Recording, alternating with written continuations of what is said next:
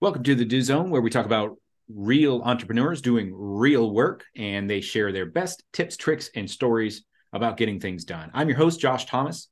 Tag me at JT Literally and show me how you get things done. Every week, I'll pick the best post to feature across all my social networks.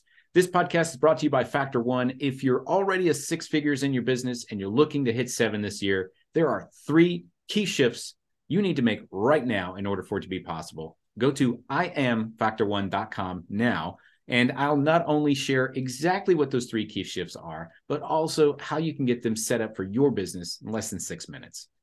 Once again, that's iamfactor1.com. Today's guest is, sorry about that. Today's guest is Dustin Serviss.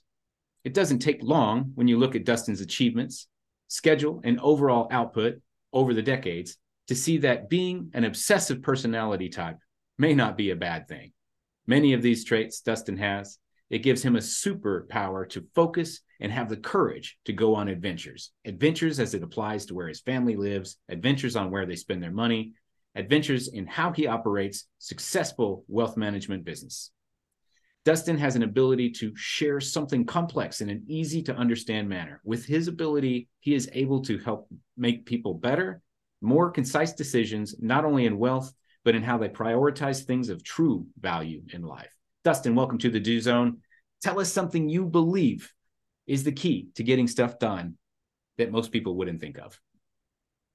Thanks a lot, Josh. I'm excited to be here. One thing that I would say is for most listener, if you're an entrepreneur or aspiring to be one, you probably are a high thinking, high doing personality. So when you look at a spectrum of x-axis, y-axis of like low thinking, low thinking, low doing. So it doesn't take much effort to do it. It doesn't require much thinking.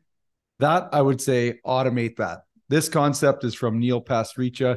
He wrote a book called The Happiness Equation, but automate low doing, low thinking. At the far end, I won't do the full spectrum, but high thinking, high doing. These are the things you need to debate. These are the things that with your spouse, you need the space to be able to debate those. So if we can automate our decisions, that allows us to debate things. I come from a financial background, and I do find a lot of stress for a lot of people. Listener, you may resonate, is talking finance with your spouse and money and spending and where do you allocate money.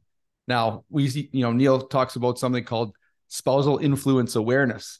And this is where, how happy you are versus how happy your spouse is. So if you're happy 80% of the time, your spouse is happy about 80% of the time. That means that 64% of the time, you are both in a happy state.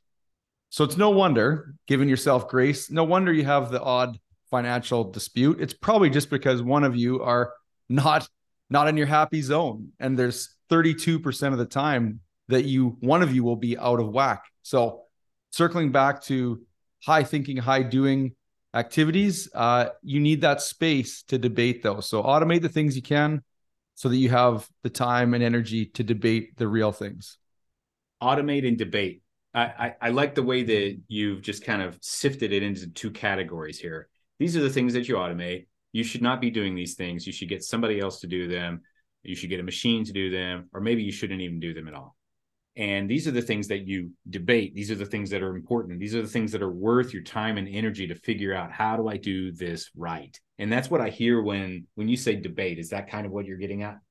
Yeah. Well, I just think that there's those things that you need to automate. One of the things, as most entrepreneurs will work on their computer at some point. And this is such a simple little thing, but it's just the first thing that popped into my mind when you said it, was I created an inbox. So my staff CC me on emails. Now, I don't necessarily need to do anything with them, but I want to be aware of them. I created an inbox. So create a rule in Outlook. Any emails coming from my staff go into an internal inbox. Any emails coming from clients or, accountants or lawyers go into the normal inbox. So the internal inbox from my staff, I check that usually 2 or 3 times a day, in the morning, noon, and the end of the day. So I'm not in there. I'm really going through there and just cleaning out the emails. My staff know to bold my name at the bottom of the email if I need to do something.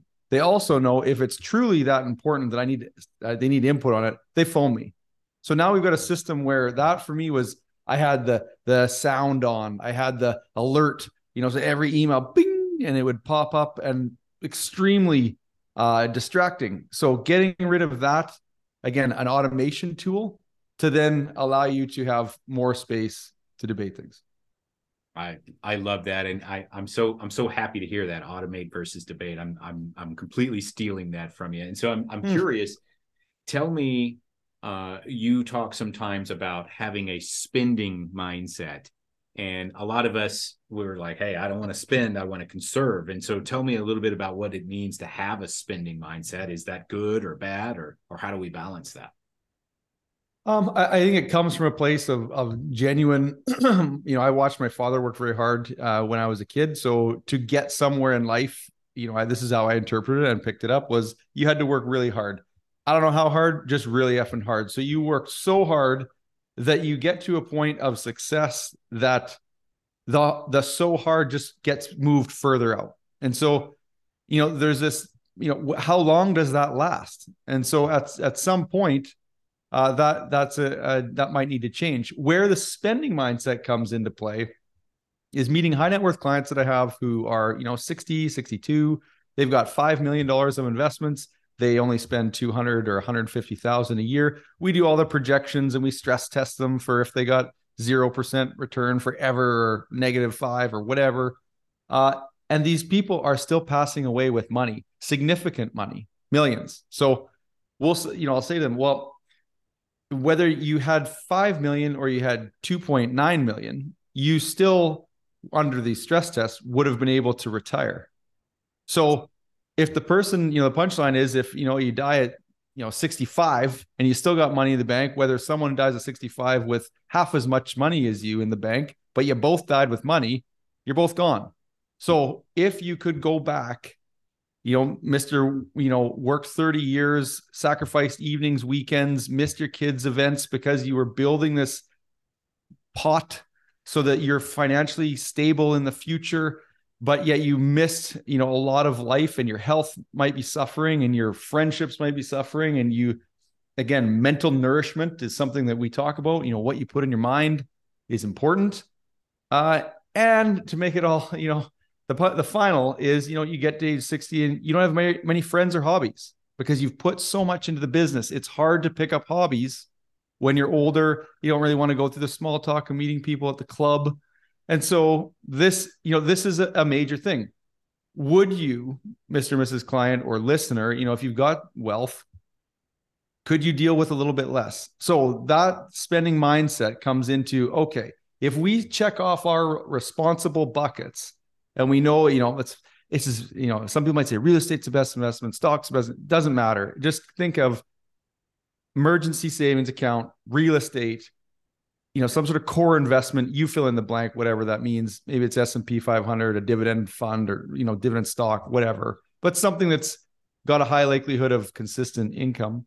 And then maybe you have a high risk bucket. That could be your penny stocks, your crypto, or whatever your high risk, but you're going to put a less into that bucket. If you've checked off all those boxes at the end of the month and you still made money, like your income is still higher, your company gave you more than those responsible check marks, then purposely spend it. And I use the analogy of you go in your basement and it's like there's a machine and a conveyor belt comes out of it. And every month, $10,000 comes out of the machine on the conveyor belt. 10,000 is coming along. The first kicker into the first, basket is your spending money, what you need to live on. Hopefully you're not spending more than you're making. That's the first step. Next is you're going to pay for good insurance, especially you guys are in the States. It's a bigger deal than in Canada, but you should, regardless of what country, have good insurance. What if I got sick? What if I got hurt? What if I died? What happens to my family? Okay. Some money gets kicked off into that bucket. Then you got your real estate, your emergency savings, your investment for the future. So you're kicking money off. And if you do this right, we've got a spreadsheet. I'm happy to share it. It's not something I'm keep close to my chest. I want to help people. At the end of the conveyor belt, if there should be, if you do it right, money left over. And that's what you purposely spend. You upgrade your lifestyle. You go on a trip. You buy a pool for your house.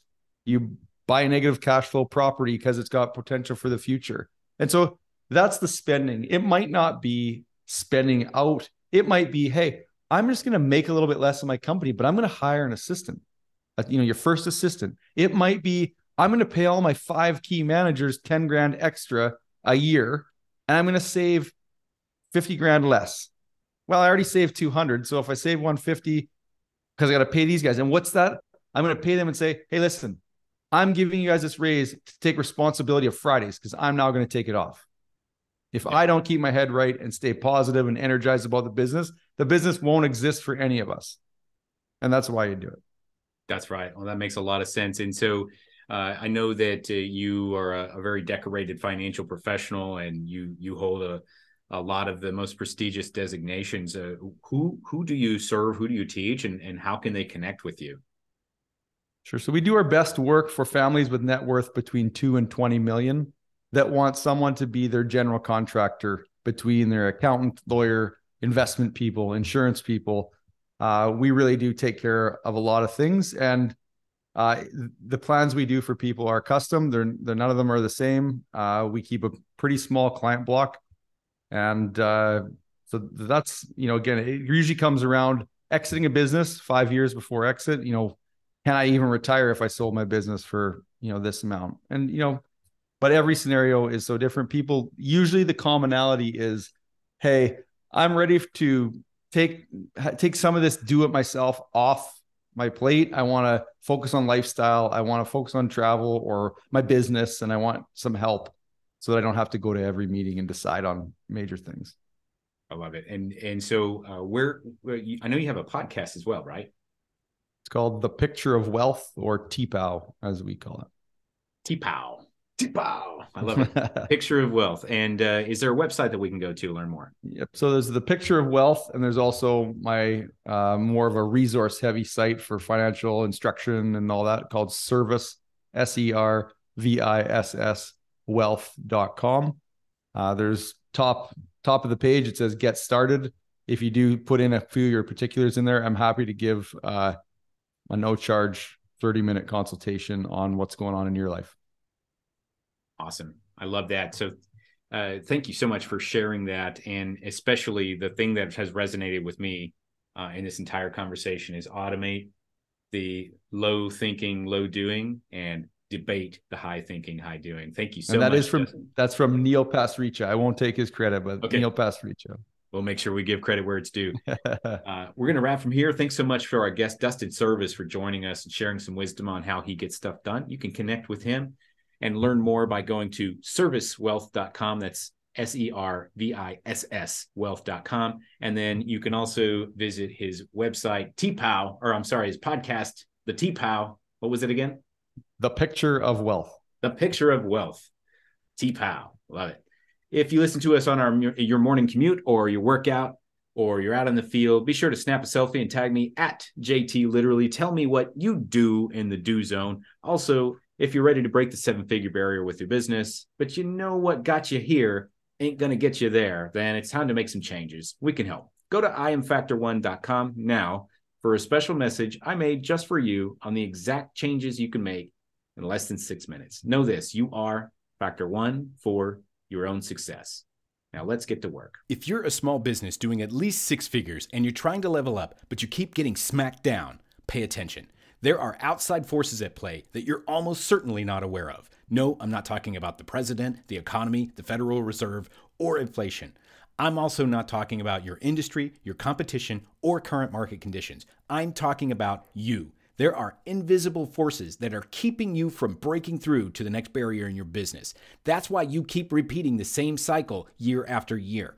You think next time will be different, but what you don't realize is that you're running through a huge maze, and your opponent has every turn memorized because your opponent built the maze. Until you get your hands on a map and come up with a plan of attack and execute it, you're just going to keep running circles over and over, and you'll lose every time. You'll never find the exit without a plan. The good news is your opponent is predictable. Your opponent follows the rules. You can beat your opponent because you don't have to follow the rules. You see, you have free will. Your opponent is restricted to the rules of the game, but you can make your own rules.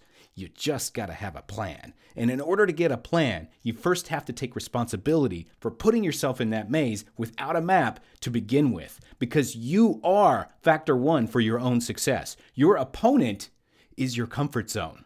If you're ready to stop running circles in the same circuit year after year and finally break free from the maze, join Factor 1. We are a unique development program for six-figure entrepreneurs. We'll airdrop into your exact location of the maze with a paper and pen, and we'll help you draw a clean map to the exit using our bird's eye view. We'll also arm you with the tools you need to defend yourself properly, and we'll walk with you shoulder to shoulder to make sure you get out safely this time. We don't leave anybody behind that doesn't want to be left there. Join us. Go to IamFactor1.com right now, and let's talk about getting you out of that maze once and for all.